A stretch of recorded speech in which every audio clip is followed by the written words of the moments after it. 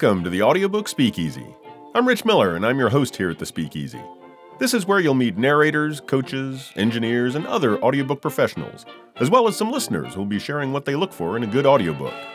If you're interested in audiobook production, you've come to the right place. So come on in, grab a drink, pull up a chair, and join us for a friendly chat about audiobooks. I met tonight's Speakeasy guest at APAC last year. That's the Audiobook Publishers Association conference. And I was really excited to meet him because he narrated a novel that was written by a friend of mine, Waypoint Kangaroo by Curtis Chen. I believe he's also narrated the sequel at this point. He's an accomplished narrator who's narrated hundreds of books, both fiction and nonfiction, and he's well known as an expert in the area of accents and dialects. PJ Ochlan, thanks for joining me in the Speakeasy tonight. It's my pleasure, Rich. Thanks for having me. Oh, my pleasure, too. So what are you drinking tonight here in the Speakeasy? Well, since we're in the Speakeasy, I had to make it official. I've got a bit of a reputation. I don't know if this is a good thing or not, but when fellow narrators and friends come over to the house, we have a lot of PJ Manhattan parties. So that is my cocktail of choice. I make the House Manhattan. Tonight's special I made with Michter's Rye, which was a gift from my friend, fellow narrator extraordinaire, Eric Martin. So shout out to Eric for the lovely gift of Michter's Rye, which I have put the House Manhattan recipe on with a little bit of sweet vermouth and triple bitters. So sometimes I mix it up, but tonight it's Fee Brothers Orange Bitters, the classic bitters from Fee Brothers, which kind of has a winter spice, and also Peychaud bitters. Little shake of each, the sweet vermouth and the rye, shaken up with a frozen dark cherry. That is awesome. So a couple of things there. I knew that Michter's makes bourbon. I was not aware of the fact that they make a rye, so I will have to look that up. Lovely. Yeah, nice rye. All right. Yeah, I've really been into rye lately, so I'll definitely have to pick that one up. Me too. I like that it's not, you don't get, I love a good bourbon, no question, but the bourbons can run a little bit hotter and a little sweeter. And for me, that the drier character of the rye is often really nice, especially in the form of a Manhattan, because if you're going to be putting some sweet vermouth in there, it's nice to have the drier base, and it really stands up to the drink well. So even though it's mixed with a little bit of vermouth, you can really appreciate the rye. So I love it. Exactly. No, that's exactly the reason that I kind of lean a little towards rye. I mean, I'm happy with a good bourbon too, but definitely lean a little towards the rye for that exact reason. So one other thing on your Manhattan, you said a frozen cherry. What kind of cherry is it? I usually just pick up some nice frozen Bing cherries from, there's some good ones at, Trader Joe's. A lot of stores have them, but I like them better than a lot of the jarred cherries. I've never been a huge Luxardo fan. They're fun in some places, but they can be kind of cloyingly sweet. I'm not a huge fan of the texture. I appreciate them, don't get me wrong. Yeah. But my personal recipe, I really like the frozen dark cherry, and it serves as a bit of an ice cube, for a little while. Sure, yeah, keep it drink cold. on the cool side, yeah. Yeah, no, I was going to mention the Luxardos because I know that a lot of places, I mean, you just get a maraschino cherry, which is like candy, right? Nowadays, it's kind of sad. And so somebody pointed me towards the Luxardos, and even though I tend to not eat sugar, and so I don't myself eat them, but I make a few cocktails for my wife that have cherry garnish, and so I bought the Luxardos, and she said, these are way better. Oh, but compared to a regular maraschino, it's worlds better, sure. Yeah. But I will definitely pick up some frozen cherries and try that at some point. Try it out, yeah. And they're not sweet. I mean, it is a real cherry. It's a pitted, proper cherry that's just in the frozen fruit section of, good, decent grocery stores. And I tell you, it's a really nice touch. Yeah, no, I'll give it a try. All right. Well, I'm going to join you in a drink tonight, but I actually don't have one poured because you need to help me pick out the drink that I'm going to have.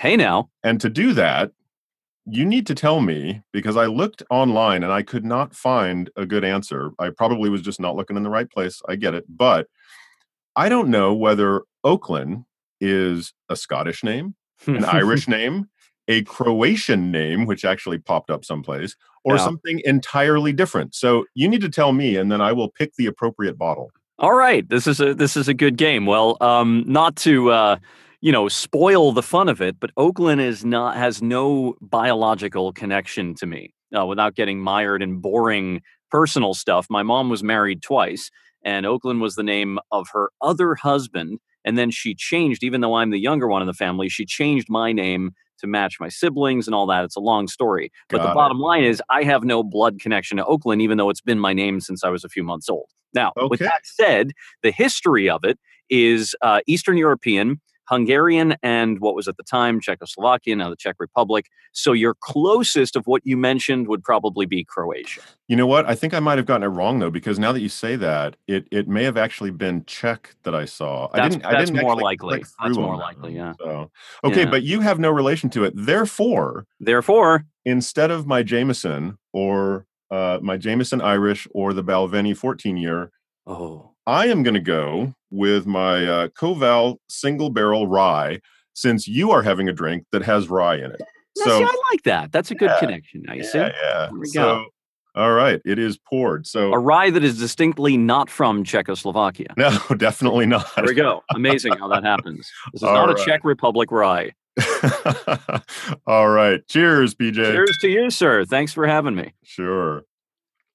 All right. So that I just got this recently. This Koval rye. I like it. It's good. Cool. I haven't had it. It's a new one for me as well. Right All on. right. So you are not from the Czech Republic. You are not from Scotland. You're not from Ireland. Where are you from? I am from New York, born and raised. Really? So you are from the East Coast and now you're living on the West Coast. Uh-huh. How long you been on the West Coast? A lot of us actor types do that Yeah. craziness. Back and Yeah. forth. Yeah. How long? Well, I started going back. I started as a kid actor, and I started going back and forth between New York and LA in '87. Spent a goodly amount of time out here in LA, that is. I would get jobs, I'd book jobs in New York that shot in LA. And even though I wasn't a celeb or anything, that used to happen more often than it happens now, I'd say, in the industry. I mean, you could get, as you were building a bit of a reputation, you could land a guest star or a recurring, get cast in New York, shoots in LA.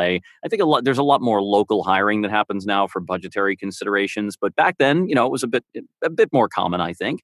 Hmm. So I got a couple of those gigs, and then I'd extend them and stay longer. And while I was in LA, I'd managed to get another gig, like a feature film that's shot in the Mojave Desert and so on. And I'd extend my stay and stay a bit longer. And then one of those periods, I wound up under contract with Universal Studios for about a year. I had to stay, even though the show we were working on got canceled. I had to stay in LA for the duration of the contract. So that was another opportunity to be here longer. I went back to New York pretty full time, starting around, I guess, 90. Didn't do too much back and forth to LA after that. A couple of press junkets. I'd done a big film around then, so I had to come out for like press and premieres and stuff. But other than that, that was pretty much it. I was in New York. Career slowed down a touch. I was doing other things, making ends meet.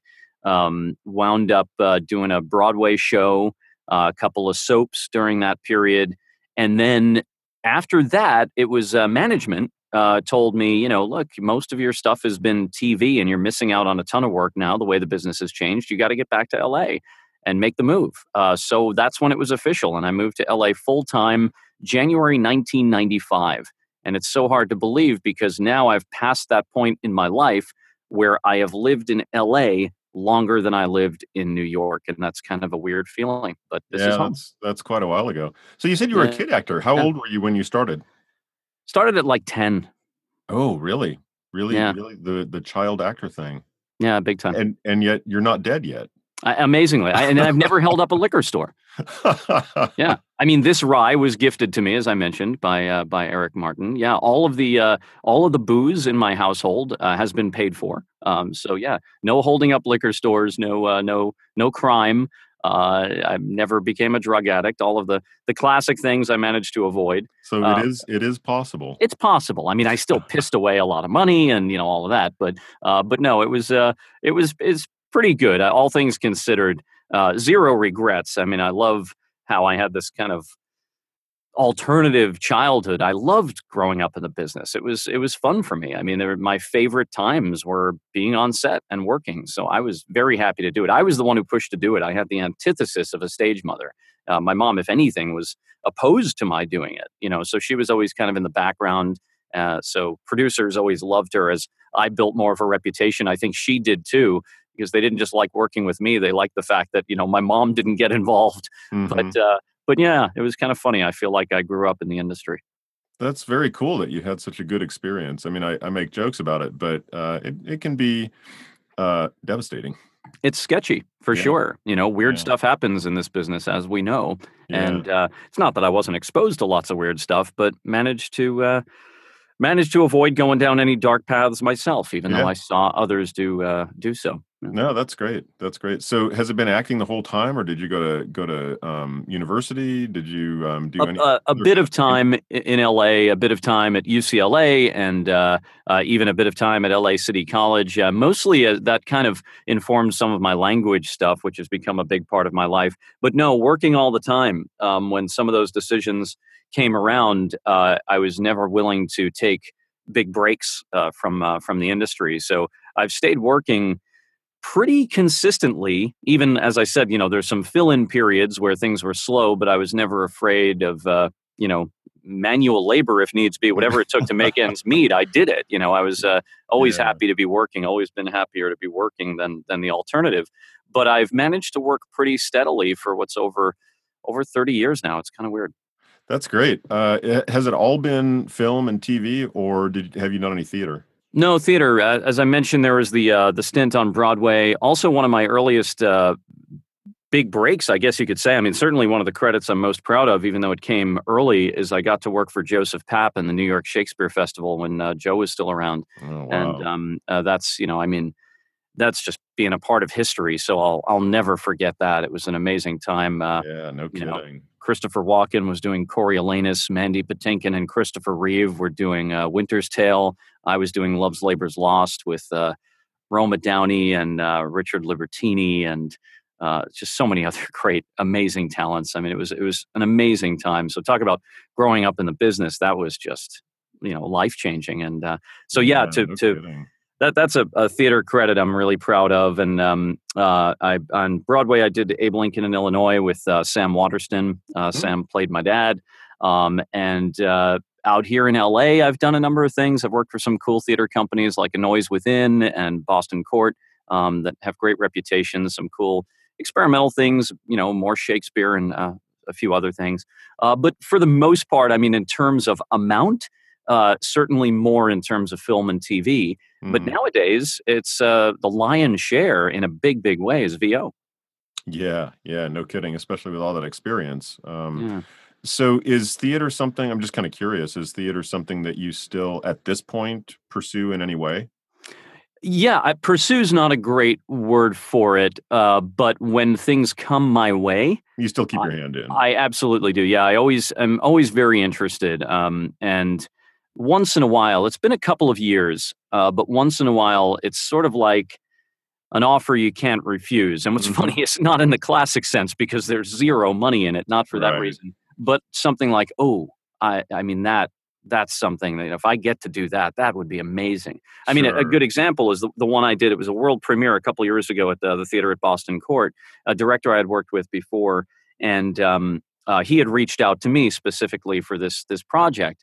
And the character was, I mean, it's kind of stuff I do in audiobooks. It was I got to play on stage many different characters, all doing these really extensive, intense monologues, like figures from history coming out of the smoke and Oh, delivering dude, these intense cool. monologues. It was really incredible, and one that I think is going to stay with me for the rest of my life was J. Robert Oppenheimer, and it was just like it's probably my favorite thing I ever got to do on stage, and that's what hooked me. I remember I was on a flight reading the play, and I misspoke. It wasn't a world premiere; it was a West Coast premiere because I think they had workshopped it or done something in Texas, if I'm not mistaken. But this was Mm, its first sort of official staging, if I'm not mistaken. mhm. And anyway, I was on a flight when I got to read it, and it was written in this really interesting way, no punctuation, really fun thing. And I suddenly saw all this stuff I could sink my teeth into, and it was exciting. The prospect of doing it was exciting, and that's why I took on the project. So it's about that kind of thing now. If something grabs me and I get the opportunity, someone wants me to do it, that already is interesting. It's like, hey, they must think I'm right for it, or there's something in there that might click, and then we'll see where it goes from there. But yeah, it's I always want theater to continue to be a part of my life in some capacity. Yeah, yeah, that's great, that sounds fascinating. Robert Oppenheimer, I I can't imagine as history unfolded Mm. how that was for him. Oh, Um, yeah, right, exactly, and that all of that informed this monologue. The monologue was intense. He's telling a story about this recurring dream that he has, and, it just gets pretty wild. I mean, there's moments where the audience is kind of laughing awkwardly, but he's kind mhm, of spilling his guts. I mean, just pouring his soul out, and then it just gets a little bit more intense, and then they have that uncomfortable shifting in their seats when mhm. they start to realize it's getting darker, and Yeah, then it was just wow. Yeah, I just thinking about it now gives me chills, and I was the one who got to do it. yeah, It's when you think of it that way, it's like wow. I get chills thinking about it from well, essentially from the audience's standpoint, not because in the sense of because my performance was so amazing, not that. I just mean the content gives me chills, and yeah. the fact that I got to do that, I'll always remember that. And it was an relatively obscure production, but with a wonderful company.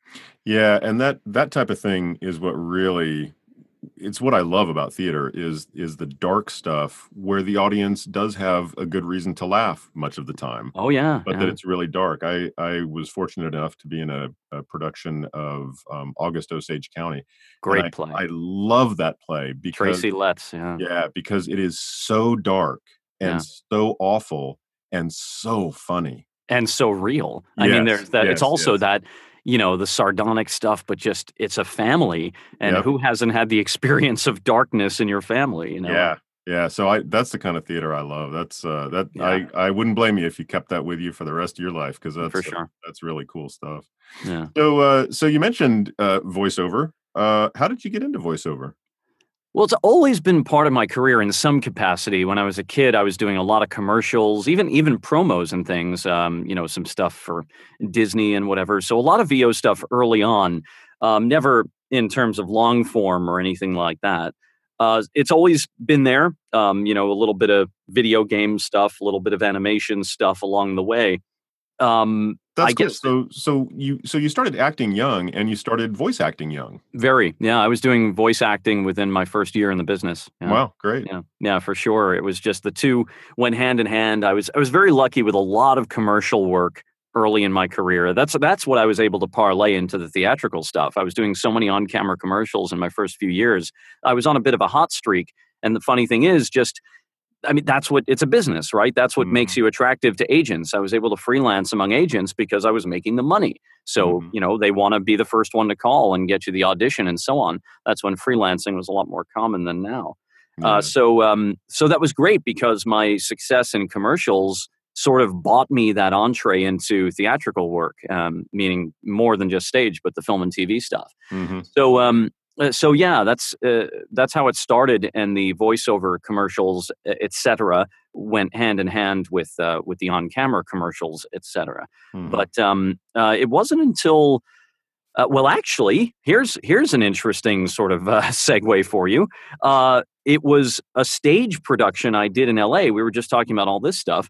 I was doing a production of Shakespeare's Comedy of Errors, and the setup, if you will, the conceit of the show is that it was a vaudeville troupe or a burlesque troupe doing Comedy of Errors. Mm, So m'kay. everyone in the production had a character within the troupe who was then playing a character or characters in Comedy of Errors. You with Mhm. me? Mhm. Okay. So I was the ethnic comic in the troupe. So I was like the man of a thousand voices, if you will, or a thousand accents. Ah. So then in the production, I spoke 7 different languages and played a bunch of different characters and what have you. Like Angelo was an Italian, Dr. Pinch was a German, et cetera, et cetera. So um, Deborah and Bob Dion of audiobook fame, the legendary, we lost Bob, of course, but before we did, Bob became a really close friend. And of course, I'm still close with Deb. Mhm. It all started because of that production. And they were there. My dear friend Abby Craden, who is also a great narrator, she was in the show, and she's like, "You've got to meet these people because you should be doing audiobooks." And I was always interested in audiobooks anyway. So this is going back, quite a few years. But she connected me with them. I went into audition, and next thing I knew, the uh, things got busy, and I was doing audiobooks all the time, and that wound up becoming like the biggest part of my career. So I'm sure that wasn't when you were 11. When was it that you were No, no, no. in this production? That was I don't remember what year. It's got to be, I want to say, like maybe 7-ish years ago, somewhere around there, Okay, like so it 2011, 2012, something like that. wasn't super long ago that you got into audiobooks. No, no, not super long ago at all. No, I've just been so busy that even in that relatively short time, I'm up around 300 or so. Yeah, no, I saw that on Audible. I imagine that you might have a pseudonym or two? I don't really use a pseudonym, no, but I do. I've done a number that are uncredited, that sort of thing. Got it, So yeah. there's others out there. There's also, beyond Audible, other publishers, some things that are, Mhm. you know, certain places that don't all show up on Audible. But yeah, yeah, it's that's all been in that period of time. Well, so that's great to find out where you got in touch with Dion Audio, and I know that you are or you were associated with them in terms of the I can't remember the name of the academy or the Dion Institute. institute. Yeah, no, Yeah, yeah, still am. Yeah, I still are. co-founded Okay, the institute okay. with Deb, and we did that in Bob's honor. It was Mhm, not to be like some big moneymaker, but one of his. And for those who don't know, we lost Bob to ALS. mhm, So a couple of things that Deb and I did. One is he really wanted to. He believed so much in the quality of the work and really having that legacy and standing for great quality audiobook productions and so on, and teaching people how to do it well, because he was also a great audiobook director, in mhm, addition to being one of the most legendary audiobook producers in the business. So it was one of his dreams to create an environment for people to learn how to do it well. So we started the institute in his honor, and the other thing is we started being very active over the last few years with the ALS Association. So we've mhm. done a lot of charity work with them. So that was all kind of, for Bob. But the institute has really become kind of amazing. I mean, we've had so many students now come through the classes and go on to these award-winning narrations, and their introduction to audiobooks. The possibility of recording audiobooks was, a weekend intensive that I taught. And next thing I Mhm. know, they've got an earphones from Audiophile, or they're nominated for an Audie, and it is incredibly gratifying, I have to say. I was gonna say that's gotta be really nice. Yeah, yeah. And speaking of Bob as a director, I've seen a couple of videos, of I don't remember if it was on YouTube or if it was on their website or someplace, but I would hear him, answering questions from people, and I just thought, Yeah, this guy gets it. Oh yeah, He yeah. really gets the whole, acting, directing thing." Yeah. Yeah, and he understood specifically audiobooks, I think, above all else, and, there's no question he got it. And he was also just a delight, I mean, just a genuinely sweet guy. One of those people everyone says, "Nicest guy I ever met," and they really Mhm. mean it. Yeah, and, I never got a chance to meet him, but I've met Deb, and I would say the same thing about Deb. Yeah, yeah, she's a sweetheart.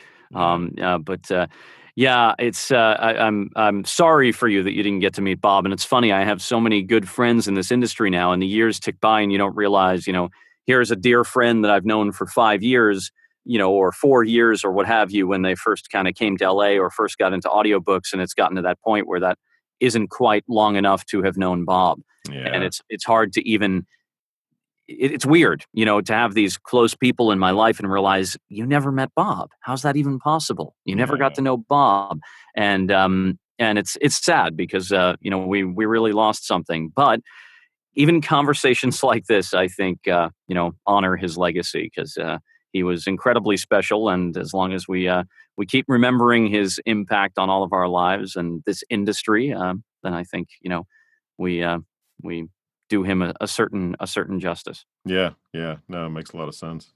So, so you mentioned you've done several hundred audiobooks. Do you have any kind of a specialty or a niche? I know that the titles that I saw kind of ran the gamut as far as I Yeah. could tell. But is there anything that you kind of prefer or that you kind of are cast for more often, or is it just kind of like, hey, I get to tell a story? Well, in a funny sort of way, it's all of those things. Um, in terms of what I prefer, my favorite thing to do is first person, and I do like doing YA. I don't do a ton of it, but first person YA. I like the general structure, the storytelling, the the coming of age, the characters that get involved. So that's fun. I love Mhm. sci-fi and fantasy because I get to do lots of fun, uh, you know, character stuff. And Mhm. I guess that's the better answer to your question is in terms of specialties. I'm known, as you had mentioned earlier, I specialize in accents and characters. And I guess because of my proficiency with languages and all that kind of stuff, I may have built a little bit of a reputation of, if it's challenging or difficult, give it to PJ. And I don't mind that, because the research can be fun and, that's totally okay. And I also so deeply appreciate working regularly as an actor that I can't underscore that enough. So even though I'll say, joking around over drinks, it's a hard one, give it to PJ. That really is tongue in cheek because I'm so grateful that I have all these producers and publishers and casting directors that I've built relationships with over the years that trust me with all of these different genres.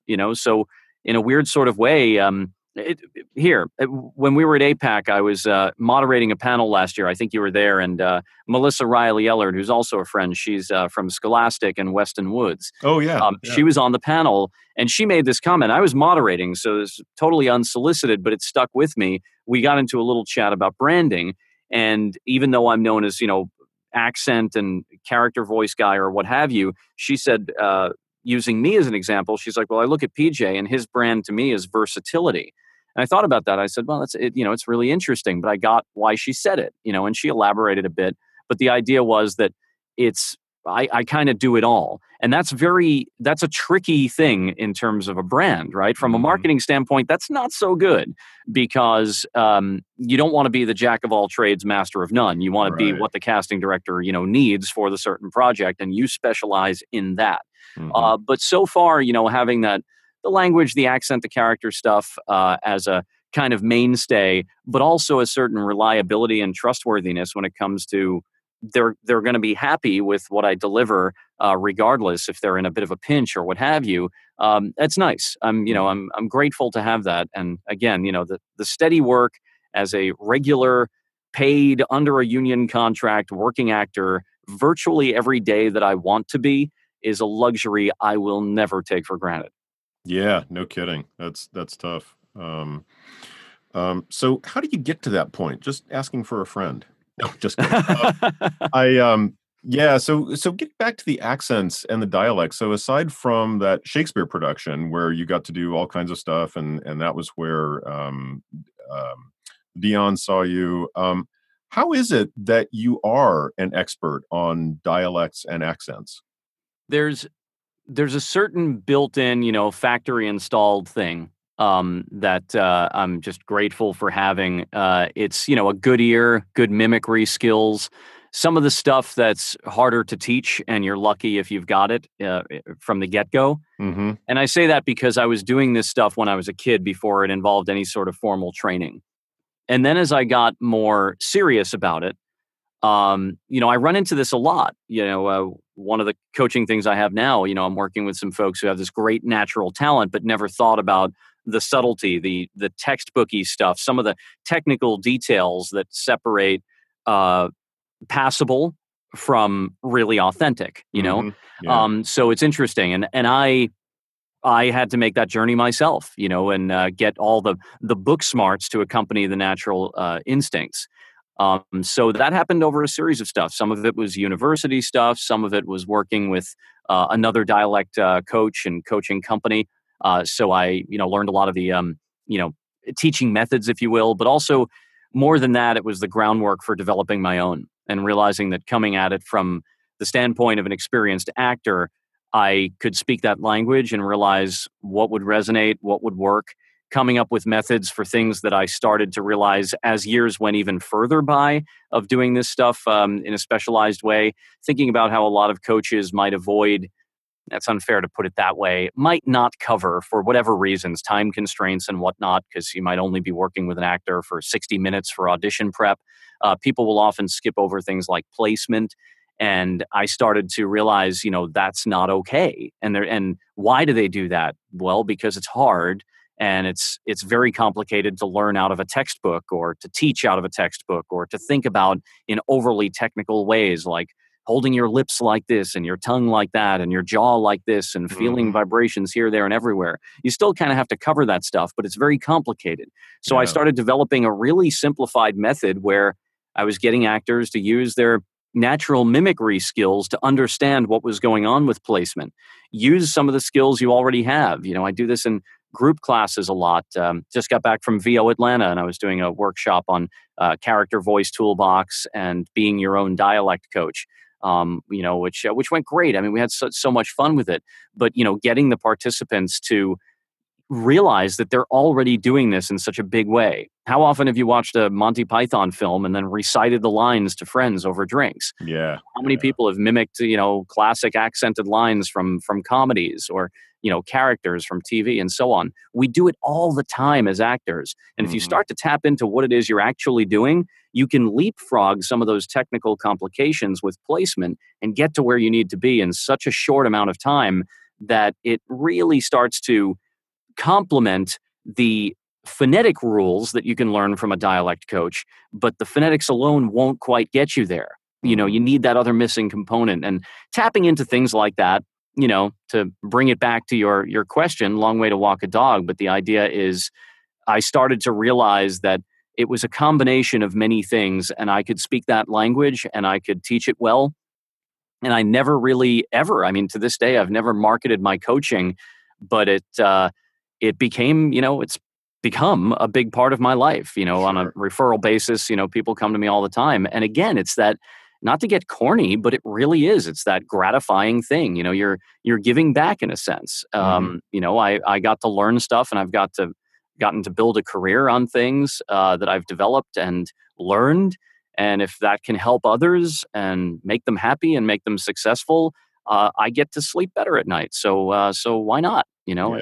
It's really fun to do. No, that sounds great. And your whole story about how you kind of got to be an expert in accents and dialects.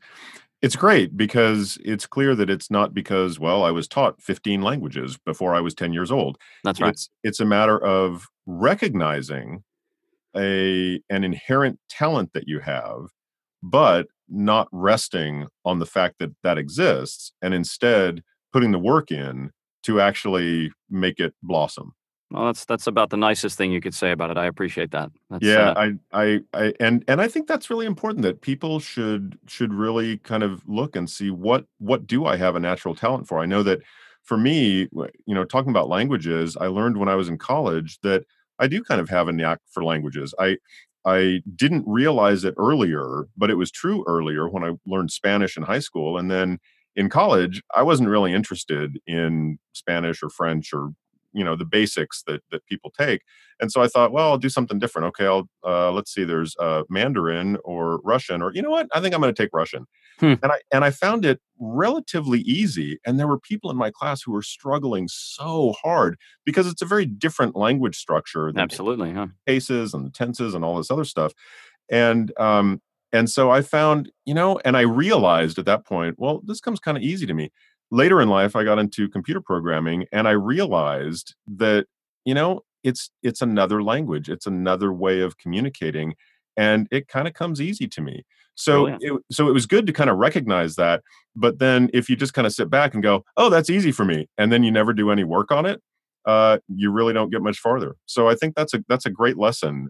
Your story about the fact that you recognized a talent that you have, which I think everybody has certain talents. It's just a matter of tapping in and figuring out what they are, and then working to bring those forward. Yeah, develop them, and then what more you can do with them. Yeah. There is there's the teaching side of things. If you lean that way, if you're good at that, and that's the other interesting lesson. Just because you're good at something doesn't mean you're going to be good at teaching it. Hmm. And it's like that's a separate sort of skill unto itself. And that Absolutely. was another bit of realization. Coming to that place eventually after decades of doing stuff, that I realized I could start to teach it. And then how that took on a bit of a life of its own, and started to go very well, and people were happy and their lives were being changed for the positive.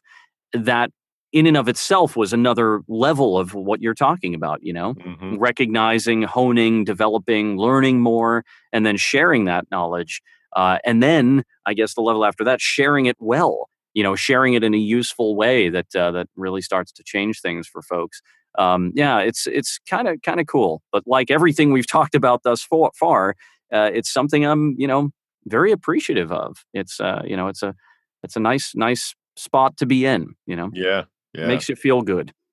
Yeah, I've heard that from a lot of coaches. Not the more overall thing, but the fact that I'm teaching somebody and they have that aha moment, and it's so gratifying. It's not, of course, they're doing this as a business and they're making money. People are paying them for their expertise, and that's all fine. But it's different than the money. Right. It's just this great thing to actually experience somebody's aha moment and get better. Absolutely. Yeah. Yeah. No, So that's what really what it's all about. Yeah. So, in regard to your accent, dialect work, and languages and all that, I understand that you have a new job in addition to everything that you've been doing. Tell me about Oh, that. yeah, I know what you're talking about. I was there. I know this isn't live, but the day that we're doing this interview, I actually just came from there. In fact, Yeah, super fun gig. I'm coaching the wizards and witches over at Hogwarts. I'm the official dialect coach for Universal Studios Hollywood and the Wizarding World of Harry Potter. that's So fantastic. it is it's a pretty fun gig. In fact, yeah, just today I was over there, and great group of people, and just a fun place to be. So what is it? Was today your first day there?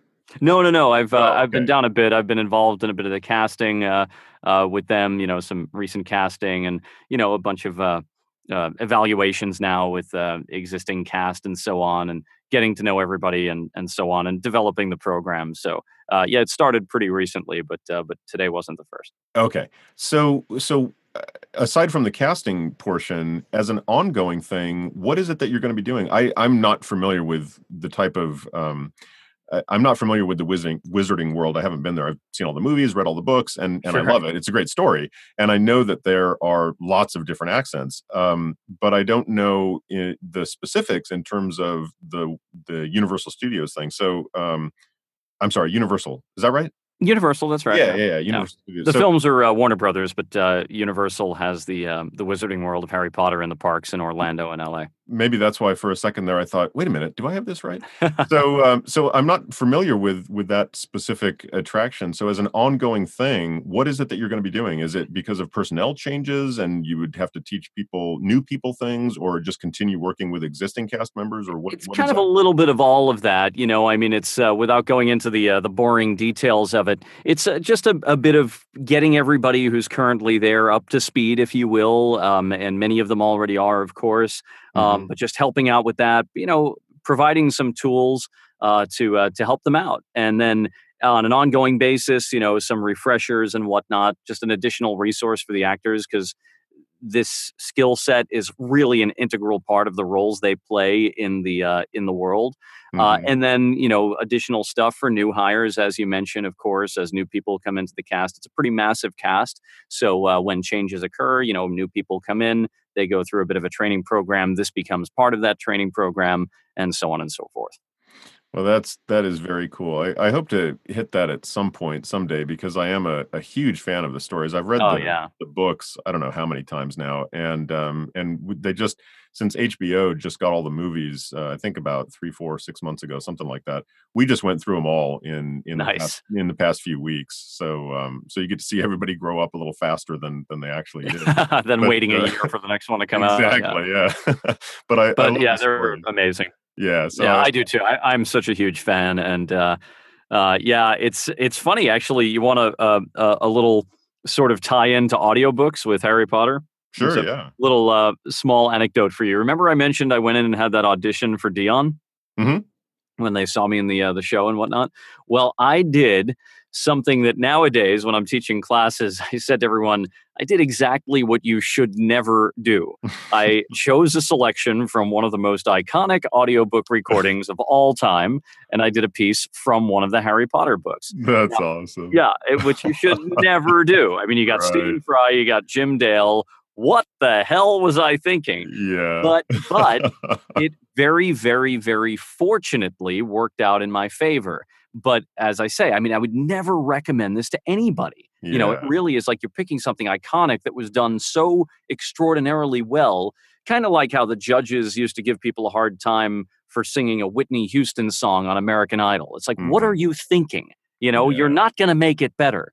But the cool thing was, uh, if you've ever had the chance to meet Jorge over at Dion, and if you don't, you will when you're in town. Such a great guy. This is when he was engineering, right? Going Uh-huh. back a number of years, and he was there, and I was doing the piece, and he cuts in for a second, and he tells me, "Okay, could you like stop for 1 minute? I'll be right back." And I was like, sure. And I could tell it was going well. I wasn't worried that it was like some catastrophe or something. But I'm thinking, well, I'm kind of nailing this. I think it's going okay. I mean, I feel pretty good about it. And he comes back with Bob. And I found out much later that the conversation that took place behind the scenes was Jorge going to Bob and saying, Bob, you've got to hear this guy. That's And awesome. and that was kind of how it started. So I totally, totally lucked out because imagine if, Jorge was having a bad day or who knows what. And he's just like, I can't believe this moron came in and he's doing Harry Potter. Okay, wrap it up, buddy. Go home. Like, Thank you. get a life. Yeah. Thank you very much. See ya. Yeah. So I also owe Jorge for, that moment of going and getting Bob and being excited about what I was doing because, that moment could have gone very differently. And who knows, life would have been unrecognizable compared to what it Yeah. currently is. No, So yeah, that's great though. I know that there are a lot of there's an exception to every rule, and I know that that is a rule. You don't do something that is so well known. It's like commercials. sure. You don't put something on your commercial VO demo where you are.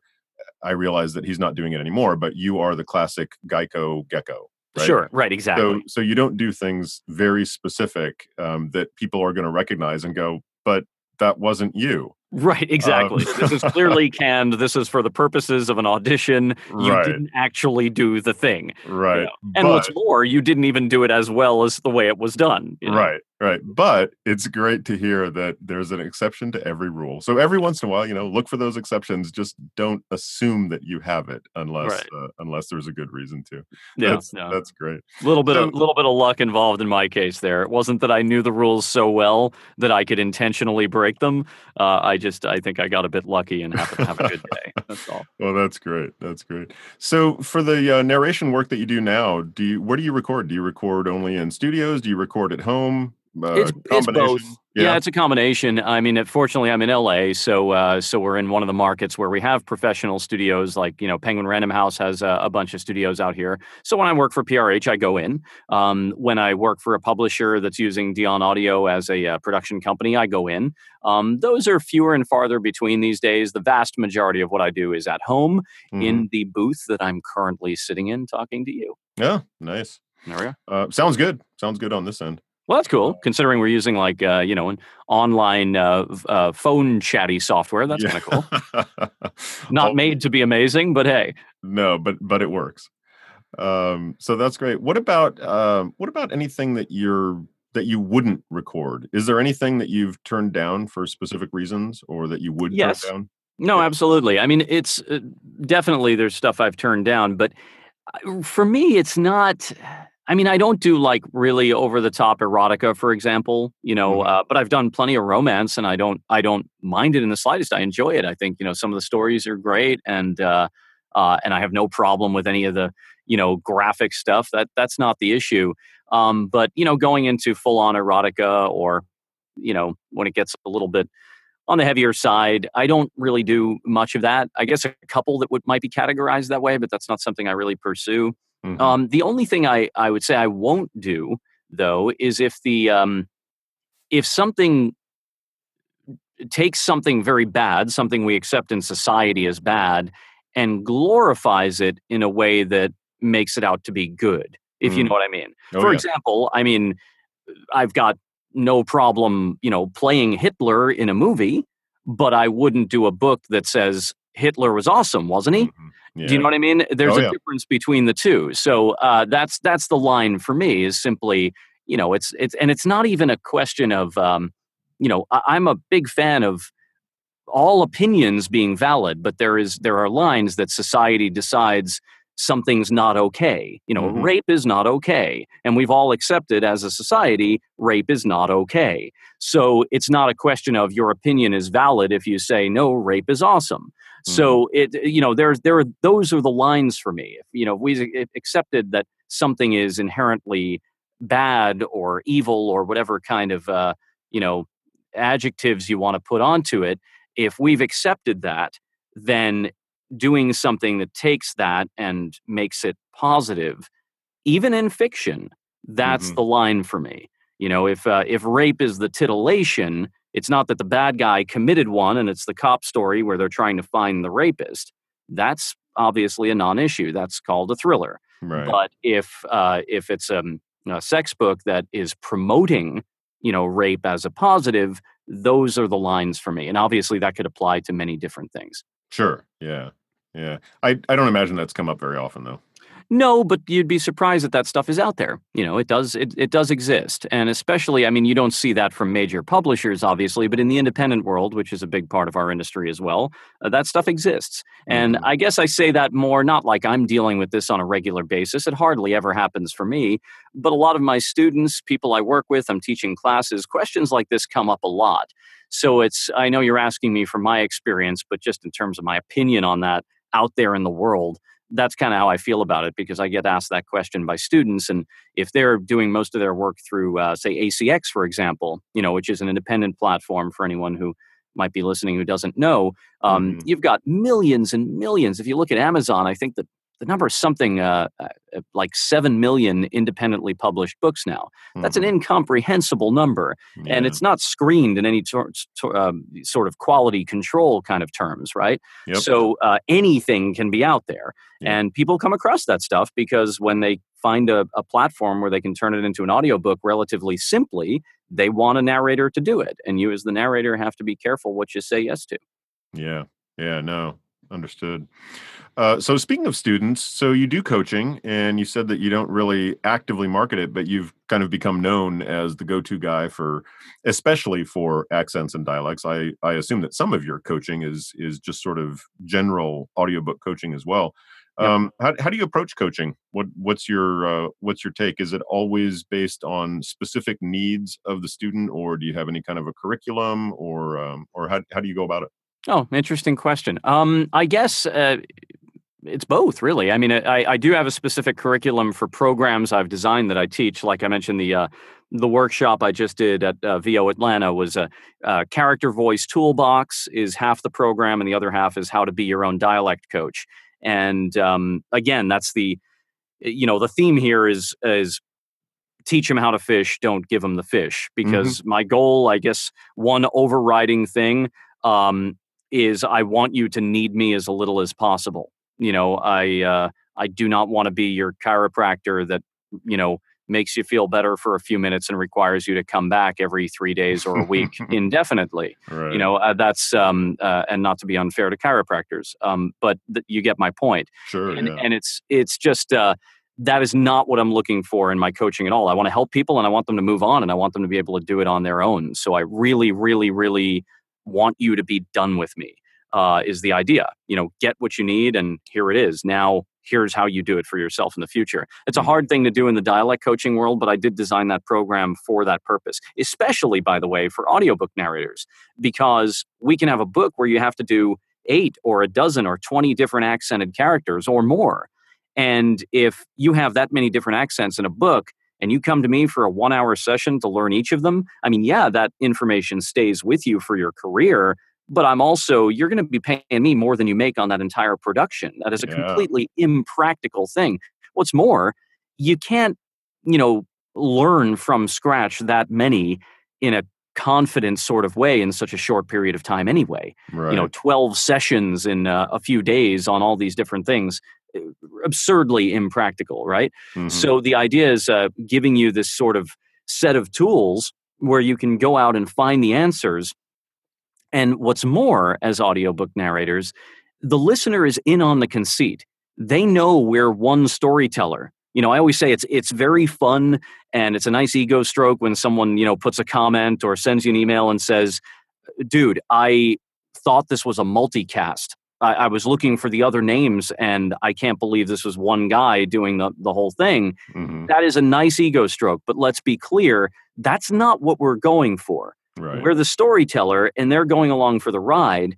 And we're not really trying to make it sound like we stepped out of the booth and, the Russian guy or the German guy stepped in to do the dialogue. Mm-hmm. So the point being that subtle touches is kind of all you need, as long as you commit to the honesty of who that character is as a human. Which brings me to the second, part in my answer to your question in terms of an approach. Even though I specialize in the character and accent stuff, I always try to make it clear to everyone, and that, I struggle with this too. I teach from the trenches, not high on the mountain. I might be good at teaching it, but know that I'm working on this stuff for myself every single day with every book that I do. It's not that I've mastered all of this and you come to me for the great holy wisdom. These are struggles that we all deal with, and these are kind of ways to deal with them and address them, right? Mm-hmm. But with that said, they're in on it. And because of that, we can do subtle touches as long as we're committed to who these characters are as real human beings. I think that's essential. It's not a voice. We get into, traps sometimes where someone says, "Oh yeah, I do my Russian girl or my German guy." Okay, well in the next book, when the German guy shows up, is it the same person? Is it the same human being? No. So that voice, if you think of it as this disembodied voice, that's not a human. That's not an individual. Tapping Right. into who they are as characters, I think, is that, at least one of the many secrets separating caricature from character. And, that's one of the things, at least in the world of accents and characters, that I like to focus on. And, there's a number of other things too, generally, but I guess that kind of answers your question. Yeah, no, it definitely does. Sounds great. So you have specific things that you tend to coach on, and you also kind of tailor it to what people need. Yeah, for sure. I mean, if someone's coming to me for, a 1 hour private coaching, it's very much about what they need. If someone's coming for a weekend intensive, like, audiobook introductory intensive or intermediate intensive or so on, or, the POV masterclass I just taught, playing perspective and honoring the author's intent, things like that. Those are programs I've designed that, people come to learn about X. Mm-hmm. But if you're coming to me for a private coaching, of course, it's very much customized toward what you need, a particular accent or help with your audiobook career and all that kind of stuff. Mm-hmm. So aside from the fact that you really have to make the character real, if I can summarize a lot of the way you described, not just the German guy, but Right. this real character. What other words of wisdom do you have for aspiring narrators out there? Wow. I mean, I'm Well, sure that's an answer that could take 5 hours, but just if you had a yeah. couple of Well, bullet points that you could actually offer, some of the people out there. I'll What's try and most give you important? exactly that. I'll try and give you a couple of bullet points. Number one, I say this all the time, and I think people quote me on this. I think if you want the one sort of catch-all secret to what we do in terms of getting into these characters, playing them honestly, audiobook narration in general, but it also applies to so much other creative stuff, comes down to 3 words: commit, don't comment. That's Mm, something I try to live by. mhm. It's playing these characters honestly, honoring the author's intent. If you're doing romance, how do you do the sex scenes? I mean, all these questions that come up throughout the industry, it's almost like it doesn't matter which one it is. Commit, don't comment, I think pretty much gets you there. You've got to commit to it, dive in. Uh, really just connect honestly to what's going on. Commentary, for those who don't know, is kind of like that acting school term, is, when you're, for lack of a better way of putting it, when you're outside of it, when you're kind of doing that wink, wink, nudge, nudge, when you're uncomfortable with committing. To Mhm. me, it's the opposite of committing when it comes to creative work. You're commenting, you're being commenty, as is sometimes said, don't be Mhm. commenty, be in it. So that to me really That really, really covers a lot. I've heard that phrase before. It may have been last year at Johnny Heller's Splendiferous workshop. Since I'm you were on sure the I said panel it there, there. Yeah. it may have Yeah. been there. I'm sure I said it there. Yeah. I mean, it's anytime I'm in that kind of setting, at Johnny Heller's thing, we've got, a couple of hundred people there and we're doing our thing all day. I did Johnny's thing, I think, 3 years in a row, and I don't think there was a single year I didn't say it at least at some point. It's a bit of a mantra. I mean, it Mhm. really it's a catch-all for me and works. So anyway, that was a lot of words to say that 3 words gets it done. Mhm. So stick with those 3. Bullet point number 2, I like to say infuse everything you do creatively with energy. And part 2 of that point is understand very clearly that there is a difference between energy and size. So when we talk about bringing more energy to something, it's not you're going to go Jerry Lewis lady over the top. That's not the idea. It's that size, right? It's not about being over the top or huge. Mhm. Energy is kind of what I'm doing right now, even though I'm a full Manhattan into the program here. Um, it's when you can lean in, and I can be talking to a crowd, and we're like in hour 4 of some sort of program, or maybe Johnny's thing. I've done this late in the afternoon at Johnny's thing, and you lean in, and you actually get quieter, and you start to talk about the magic move. That one thing, the one secret that I want you to be able to tap into to do this stuff well or do anything creatively, to do it incredibly well, to tap into this one sort of magic thing. And I've been talking now about this point for probably 30 seconds or more, and I've still yet to make a point, right? You go in Mhm. circles and circles and circles, but the point is you have everyone's rapt attention. They Mhm. really want to know what comes next. And you don't have to get loud or big for that, but you have to be present. You have to infuse it with energy. And that to me is one of the great secrets, not only to audiobook narration, but I think it's the secret behind screen presence, the secret behind stage presence, all of that kind of stuff. When you see Robert De Niro in Goodfellas at the bar and Cream's Sunshine of Your Love starts playing and he's holding a bucket glass of scotch to bring it back to the cocktail. And, and the music comes up and you realize in that moment, even though there's no dialogue, that he just decided to whack Maury, and it's all in the eyes. And De Niro has said, I guess in interviews, repeatedly that people are always projecting all this stuff onto me when there's no dialogue. And he says, I'm not thinking about anything, but they think about all these things I'm thinking about. And, and that's exactly right. You look and all of a sudden you're projecting, there's so much going on. And even though he's saying there's nothing going on, I say what is going on is he's engaged. Mhm. He has infused that moment with energy, and you can't take your eyes off of it. And I think it's the same thing with narration, right? You can't take your ears off of it. You Right. want to know what comes next. It might be the driest nonfiction academic thing. You might be in the erudite academic professorial mode. But if you're passionate about it, it doesn't have to be big and over the top. You're interested, you're infusing it with energy, and that energy connects people to you. And even though we record at a different time than people listen, I have this belief that that stuff's all reciprocal too. You put the positive energy into something and you get it back. Yeah, that's great. That's great advice. I really have to go watch Goodfellas again now. One of my all-time favorite movies. I will take any excuse to watch that movie. Now you have one. Yeah, good Yeah, stuff. Good yeah, stuff. no, great stuff. Well, this is great, PJ. I really appreciate you coming into the speakeasy, sharing a drink with me. I certainly loved my Koval. Let me get the name right here. This is Koval Single Barrel Whiskey Rye. I have no idea what the mash bill is. I don't know how high it is in terms of a rye percentage, but it's a good rye, so I would Yeah. recommend it. And I will definitely try the triple bitter action the next time I make a Manhattan. Triple bitters Manhattan. Yeah. I've got a Good few, stuff. although I have to say I'm not a huge fan of Peychaud's bitters. So, Is that right? Are yeah, you not? so Are you a fan of the Sazerac by any chance? I'm not, and Oh, and what that a and shame. that's the reason. Ugh.